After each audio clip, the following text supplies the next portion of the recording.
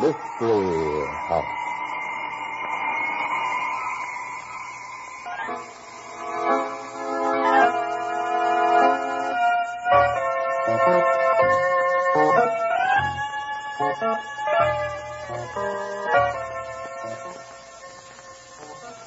Mystery House, that strange publishing firm owned by Dan and Barbara Glenn, where each new novel is acted out by the Mystery House staff before it is accepted for publication.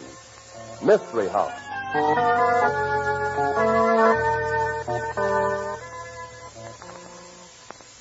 You said the story we're doing tonight, Death House Blues, is very unusual, Barbie. In what way? Well, for one thing, Dan, you never see or hear the hero of the story, and yet he's very definitely the hero. You don't say. Anything else? Yes. The whole story takes place in one room, the governor's office. Well, I'll be darned. It's an unusual story in other ways, too. Well, how does it start? You mean you don't know how it starts, Mr. Glenn? Well, of course not. I haven't read the script. Oh, but surely you know how it starts. It starts the same way all good mystery shows start. How's that? Why, with a brief message from our sponsor.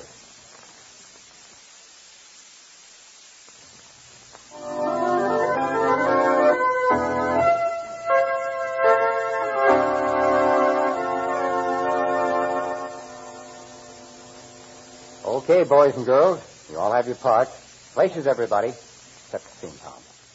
Death House Blues. Tonight's story opens in the governor's office in the state capital of a distant state. Governor Burris is sitting at his desk as the dynamic Terry Rogan, criminal lawyer, speaks. The governor doesn't seem to like what he hears and says so. Great Scott, Rogan. You act as if sending this client of yours, this Eddie Banks, to the chair was a personal pleasure to me. Well, I think it is, Governor. You feel it's a popular thing to do. You think you'll get votes by letting this kid be killed for a murder he didn't commit. Oh, please now, Rogan. I'm not quite that bad. Just because you and I belong to different political parties. It's politics that keeps you from granting executive clemency, Burris, and you know it. The word has come to you that Eddie Banks is supposed to fry. Listen, Rogan, if you're insinuating that anybody tells me how to run my office... Well, take the stuffing out of your shirt, Governor. It's too late for me to be polite. The kid's supposed to go to the chair in an hour. I've been fair and patient with you, Rogan. I've granted 2 stays of execution. I've examined all the evidence thoroughly. You've played to the grandstand all through the appeal, and you know it. You've granted 2 stays because you knew it would keep the case alive in the papers and keep you in the spotlight. Now, let's not be nasty about this, Rogan. That isn't a sporting thing to say, and you know it. Sporting? You can talk about being sporting when a man's life's about to be taken? You're darned right I'm not sporting. As his lawyer, I'll hit with anything I have. If I could put you in that chair in his place, I'd do it. I'm sorry, Rogan. Honestly, I am.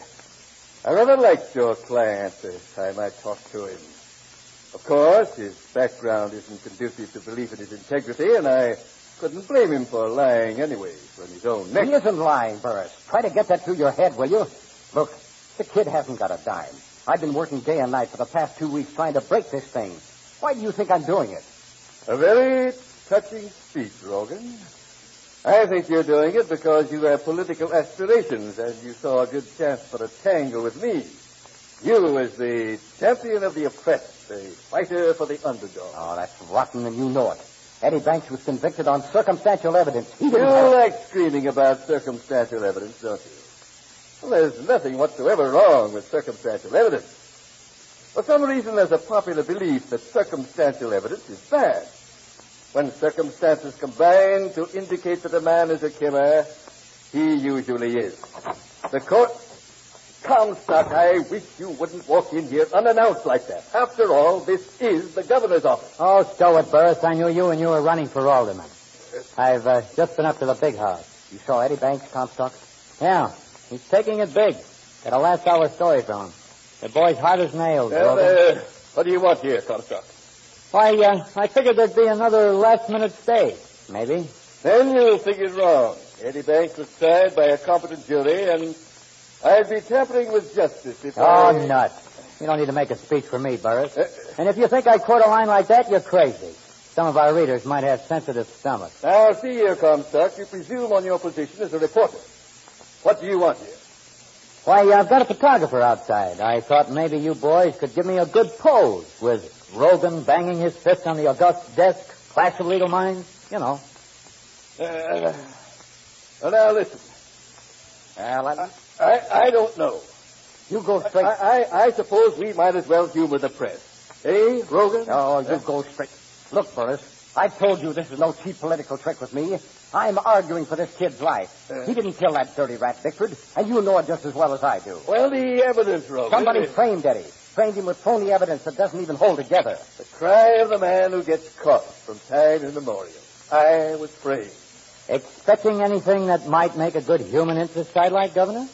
Why, Eddie Banks' sweetheart is supposed to see me at the 11:30. Last-minute request. She's waiting outside now, but who's the dirty little guy with her? What? Madeline's out there? Why didn't you say so? I thought you knew. Send her in. Okay. There's a true blue for you, that girl. The way she's stuck by Eddie Is what? well, it's proof that Banks is innocent. No girl would be as loyal as that unless she actually believed that he was... Oh, hello, Madeline. Hi, Rogan. I brought along a character. It's a little late for new evidence, Madeline. I know. This is Packy Lasker, Rogan. Hi. He has some bearing on the case, has he? Sure. Just like a lot of other people have had. If you'd believe them. I'll listen to his story. Go ahead, Packy. The night Bickford was killed, I'm standing in the mob in front of the club Mirador, see? Yeah, well, what of it? I see a guy I later learned is Eddie Banks coming out with a dame. This dame who brung me here tonight. Well, that was established in the trial that Eddie had taken Madeline to the club. There was never any argument about that. And he had a fight with Bickford on the dance floor over Madeline. Hold still, Rogan. This little guy's got some new stuff, whether you think it's important or not. All right. Go ahead. Banks and his dame, they kind of edged their way into the crowd. Banks was dressed in soup and fish, see? And I bumped into him. A little hard. When I bumped into him, my hand brushes against his side, and he ain't carrying any gun when he left the club Mirador. How do you know? I'd stake my professional reputation on it. You what? Packy's a professional pickpocket, Rogan. If I gotta be blunt about it, I was fisking the guy. And there's no rod. That's for sure. I'm sorry, Miss Martin. It isn't important testimony for one Not thing. important, Governor. They never found the murder weapon. Bickford was shot, and they said it was Eddie who shot him, but they never found the gun. Bickford followed Eddie and me home. He was shot after Eddie dropped me at my apartment. Eddie wouldn't have had time to pick up a gun anywhere. This man, though, he couldn't possibly know whether or not Eddie Banks had a gun on his person. No? Have a look at this. Yeah? What is it? It's Eddie's wallet. Packy got it in the crowd. Rather neat trick. I'm afraid it won't help us any. But it shows definitely, if they'll believe Packy, that Eddie couldn't have killed Bickford. The testimony of an admitted pickpocket hardly excites me, Miss Martin. See, Miss Martin, like I told you, I wouldn't have done any good. Just get myself into trouble by getting spotted by cops in the courtroom. I suppose you left the money in this wallet. A great lift that was. $5 in it. But that's not true, Packy. Honest. $5. When Eddie and I were in the cab going to the club, he said to me, "How would you like to take a look at Real Doll?" And he pulled out his wallet and showed me $5,000. Oh, look, lady, I never got no $5. I believe you, Packy. And I'm pretty sure I know who got it. Who? Bickford. He was the guy who received the dough for the crooked politicians. That fight between Eddie and Bickford was a fake. It gave them a chance to wrestle around just long enough for Eddie to drop the $5,000 in Bickford's pocket. Eddie was paying off. If such a thing were true, which seems questionable, I mean, if there is a political payoff, why didn't Eddie Banks say something about it when he had his day in court? I don't know. But I'm going to find out. Yes, how? Hello? Warden? This is Madeline Martin at the governor's office. It's terribly important for me to talk to Eddie Banks right now. Oh, thank you. I'll have him call me right back. Goodbye. This is a trick of yours, Rogan. Well, I didn't even know about it. I never heard of this pickpocket before. My name's Packy Lasker, Mr. Rogan. You don't need to keep calling me a pickpocket. The credibility of Eddie Banks' witnesses have been bad all through this case. Well, what do you expect? Eddie was working for Spike Polto. Spike owns gambling joints all over the country. Who do you expect Eddie's witnesses to be except the people who know him? My dear, how did an attractive young lady like you ever become acquainted in a person like Banks? I'm not so high-class myself. Eddie's a swell guy, and he didn't like the idea of my waiting tables in a gambling joint. He talked me into getting a job for less money, slinging hash in a restaurant. And he was going to stick on with Polto until we had enough money to get married. Excuse me. That's for me. I'll get it. Hello? Eddie? Darling, you've got to tell me the truth. This is terribly important. Did you really have a fight with Bickford that night, or were you paying him off some payoff money for Polto? What? $5,000. I knew it. But why? Why didn't you say so? What? Oh. No, I'm afraid I don't understand. Oh. Well, there's no time to discuss it, dear. I'll call you later. Goodbye. Well? Eddie says he gave Bickford $5,000 and the fight was all a phony.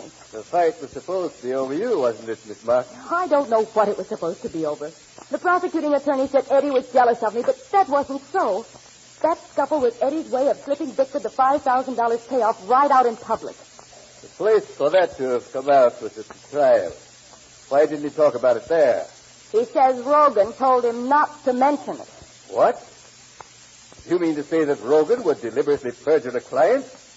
You admit that you told him not to mention it, Rogan? I didn't ask him about it in court. Neither did the prosecuting attorney. The prosecuting attorney had no knowledge of what happened. He couldn't ask. But you deliberately withheld evidence. Oh, don't look so pious. You can't deliberately run evidence into a case that makes your client look bad. Look bad? If I'd have asked Eddie Banks about that payoff in court, he'd have been in the electric chair by now. Are you insinuating that our courts aren't honest? I'm insinuating that Bickford was playing with the party in power. We'd started talking about payoff money, they'd have framed us with everything in the book. And besides, the payoff just gave another motive they could throw against Eddie Banks. But that's not so. What motive? Well, you would testify that Eddie was trying to get enough money to marry you. He knew that Bickford had $5,000 on him. Knew it because he'd given it to him. But so must a lot of other people, bad people. Poldo gave Eddie the money to give to Bickford. Poldo could have told some of his hoodlums about it. Look, Madeline, I appreciate that you're desperate. So am I. But the story about the payoff money doesn't help a bit. Now, really, it doesn't. I think the governor will agree with me that it's better left out of the picture. How about that, Governor? If you're insinuating that any bribe money gets to me, I resent it, Rogan. And the Bar Association's going to hear about your counseling a defendant to perjure himself. I did no such thing. I merely advised him not to talk about things that would get him into trouble. Watch yourself. What are you... Pardon me, mister. Sorry I bumped you. Here you are, lady. Is this what you wanted? What? You stole my wallet right out of my pocket. Yeah. Well, give it to me. You have no right to... Maybe I'm beginning to see a few things, Rogan. This is kind of interesting. What is it? Polto's private phone number. By any chance, are you working for Polto too, Rogan? You and Eddie both? That'd make everything that's happened kind of interesting, wouldn't it? Comstock, you back again?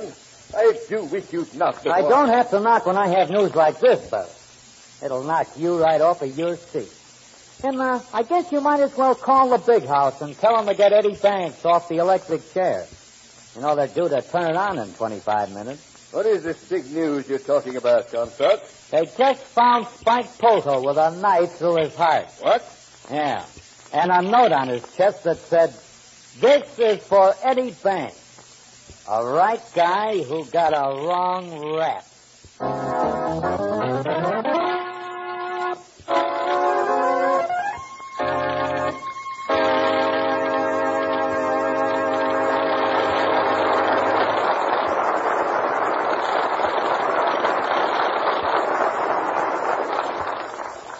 Is Eddie Banks guilty of Bickford's murder?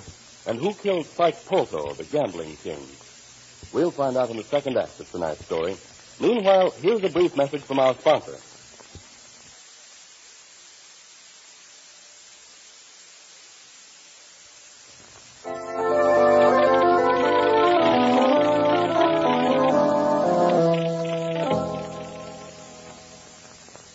And now, Act 2 of Death House Blues. The scene is still the governor's office, and the clock says 20 minutes till midnight. Fred Comstock, the reporter, is questioning Rogan, the lawyer for Eddie Banks. So, it was because you were looking out for Eddie Banks that you didn't bring the payoff money into the trial, huh? And Madeline finds you were working for Spike Polto. That's very funny. I don't like the way you say that, Comstock. Sure, Polto hired me to defend Eddie Banks. Eddie was one of his boys. You've been spouting about how Eddie didn't have a dime, and that this was a labor of love as far as you were concerned. Why, you practically had me in tears. Look, what difference does it make whether I get paid or not? Important thing is to get the kid off. Now, he didn't kill Bickford. The looks of things now, one of Poto's boys did it, and Poto picked Eddie for the fall guy. I like your methods of operation less and less, Logan. I was listening to you with some little favor. But now, you're just a gangster lawyer. A lawyer who covers up evidence not to defend his client, but to defend the man who's paying the bill. What you think of me doesn't make much difference, Burris. As long as the kid gets to live. And you better start making up your mind fast, because there's only about 15 minutes left. You can't let them kill Eddie. Rogan's been working for Poto, not for Eddie. He's been letting Eddie take the rap. That phrase, take the rap, Miss Martin. Wasn't there something like that in the note that Comstock says the police found on Poto's body? What do you mean? You came up here only a short time ago, and you had a criminal with you. Me?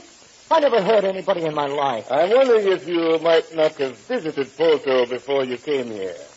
Are you trying to say that I killed Poto? Somebody killed him. As soon as this execution is over, I'm going to ask the police to check your movements this evening prior to your coming here.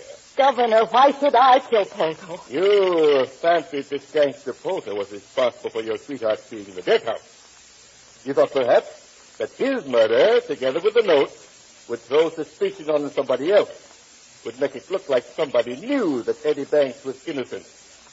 That wrong rap phrase.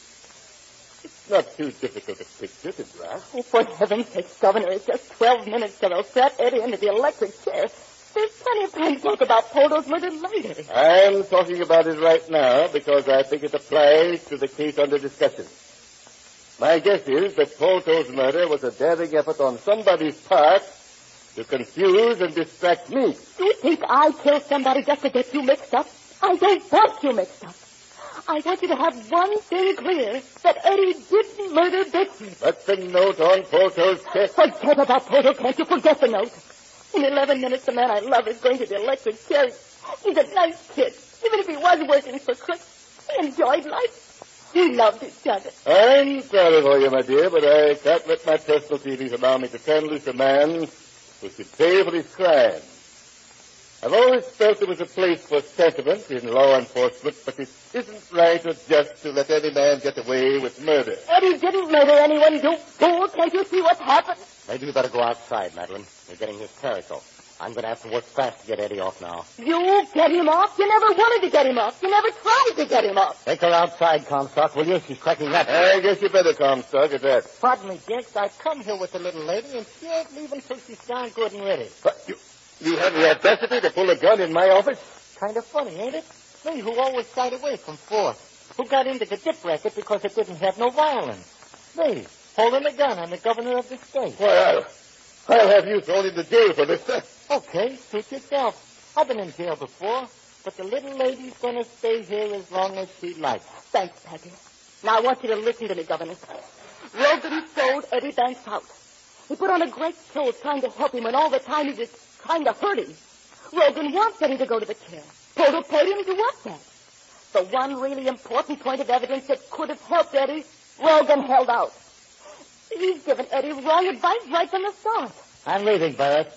It's 5 minutes of 12, and this thing looks like a hot story to me. Boy, I can just see it. Gun-crazy pickpocket holds governor at bay while killer fries. Stop it! Don't talk like that! You ain't leaving, Bud. Not yet. If I had an opportunity to kill Poto, so did Rogan. Before he came up to your office tonight. Well, you're out of your head. And you're wasting time that I could be spending in pleading Eddie's case. There's only 3 minutes to go. Governor, you've just got to see it. Rogan's been tied up to Poto. He deliberately put Eddie where he is. Why, looking for Poto, Rogan could have even been the one who killed Bickford. Oh, Governor, there's only 2.5 minutes. For the love of heaven, grab that gun. Grab it. Call the warden right now. I'll dial the number. You've got to do it. You've got to. If you just hold off a few minutes, I'll prove to you that it's Rogan who should be there and not Eddie. Put that phone down, Miss Martin. I'll make my own telephone calls without any help from you. And this show of hysteria isn't helping the case at all. I have to consider facts, not the emotional outburst. You have to consider yourself, too, don't you? You're going to have to live with yourself after Eddie Banks is dead. After I prove that Rogan framed him into the electric chair for a rotten, crooked gangster. And you're going to be guiltier of murder than Eddie ever was. How's it going to feel when you discover you've killed an innocent man? I'm sorry, my dear. I'd like to hurt you, honestly. I will. 1 minute, only 1 minute, Eddie will be sad. Turn up. Oh, do something. Don't sit there like a fool. He's a human being, and it's a human life you're playing with. And that changing your mind, Governor? I've delayed this thing twice, Rogan. It slipped back. Oh, what difference does it make how it looks? Listen, Logan, you were at the Club Mirador the night of the murder. You saw the fight when Eddie slipped the money into Bickford's pocket. You'd have been the one person there who realized what was happening. Wait. You say he was at the Club Mirador? Hasn't anything been said about that before? There was. I mentioned it to Rogan right at the start, and he said neither Eddie or I should ever say anything about it, or folks on the jury would think Eddie had a lawyer planted in the club to establish an alibi for himself. Oh, you grab that boy, grab it, only 10 seconds. Try, you might make it. I'm afraid it's too late, Miss Martin. No. I couldn't possibly get through in time. Let me leave you out now, Fred, and don't let this pickpocket get out of the building. I'm going to attend to him. Okay, Governor. You know, I ain't so sure. I didn't ask you to be sure of anything, Comstock. Get them out of here. I want to talk to Rogan. Okay. You killed a man. You're a murderer. Well, in the name of the state, I'm going to have to put you under arrest, Rogan. Yeah? On that perjury business? No. You killed Bickford. You don't say. You killed him for $5,000, I suppose, and Poto finally told me what had happened. When he saw how you handled Eddie's bank defense. So you had to kill him, too. You left that note about Eddie Banks to throw anybody off the scent. You have a good imagination, Governor. I don't think I have, Rogan. I'm quite unimaginative as a rule. So unimaginative that I'm going to have a handwriting expert compare that note with your handwriting. Going to have fingerprint experts look for your fingerprints. Going to trace the knife they found in Poto's heart. And I imagine I'll find some very interesting things. Yes, I imagine you will, Governor. It's too bad you won't be able to do anything about them, isn't it? Just what do you mean? You try to do anything to me for killing Polto, and I'll ruin your whole career. You haven't touched this out yet, Governor. But you're going to see a great light. You don't dare touch me on Polto's murder, because the minute you do, I confess Bickford's murder. So, you really did kill Bickford? Sure, I killed him, and that's why you can't touch me for killing Polto. Just how do you figure that was? The minute I confess I killed Bickford, you're so washed up in politics you're a bum. Yes? Sure. The girl gave you all the dope straight. And you let an innocent man go to the elected chair. How does that make you look to the public, Governor? You not only look like a sap, but a vicious sap, a dangerous one. You can't touch me without smashing your whole career. You've been very smart about this, Rogan. Or maybe sharp is the word. You played every angle, didn't you? I always play every angle, Governor. There's only one little thing you overlooked. What? This. Oh, I don't get it. You wouldn't have the nerve. I'm putting you under arrest for the murders of Bickford and Polto. Just a minute.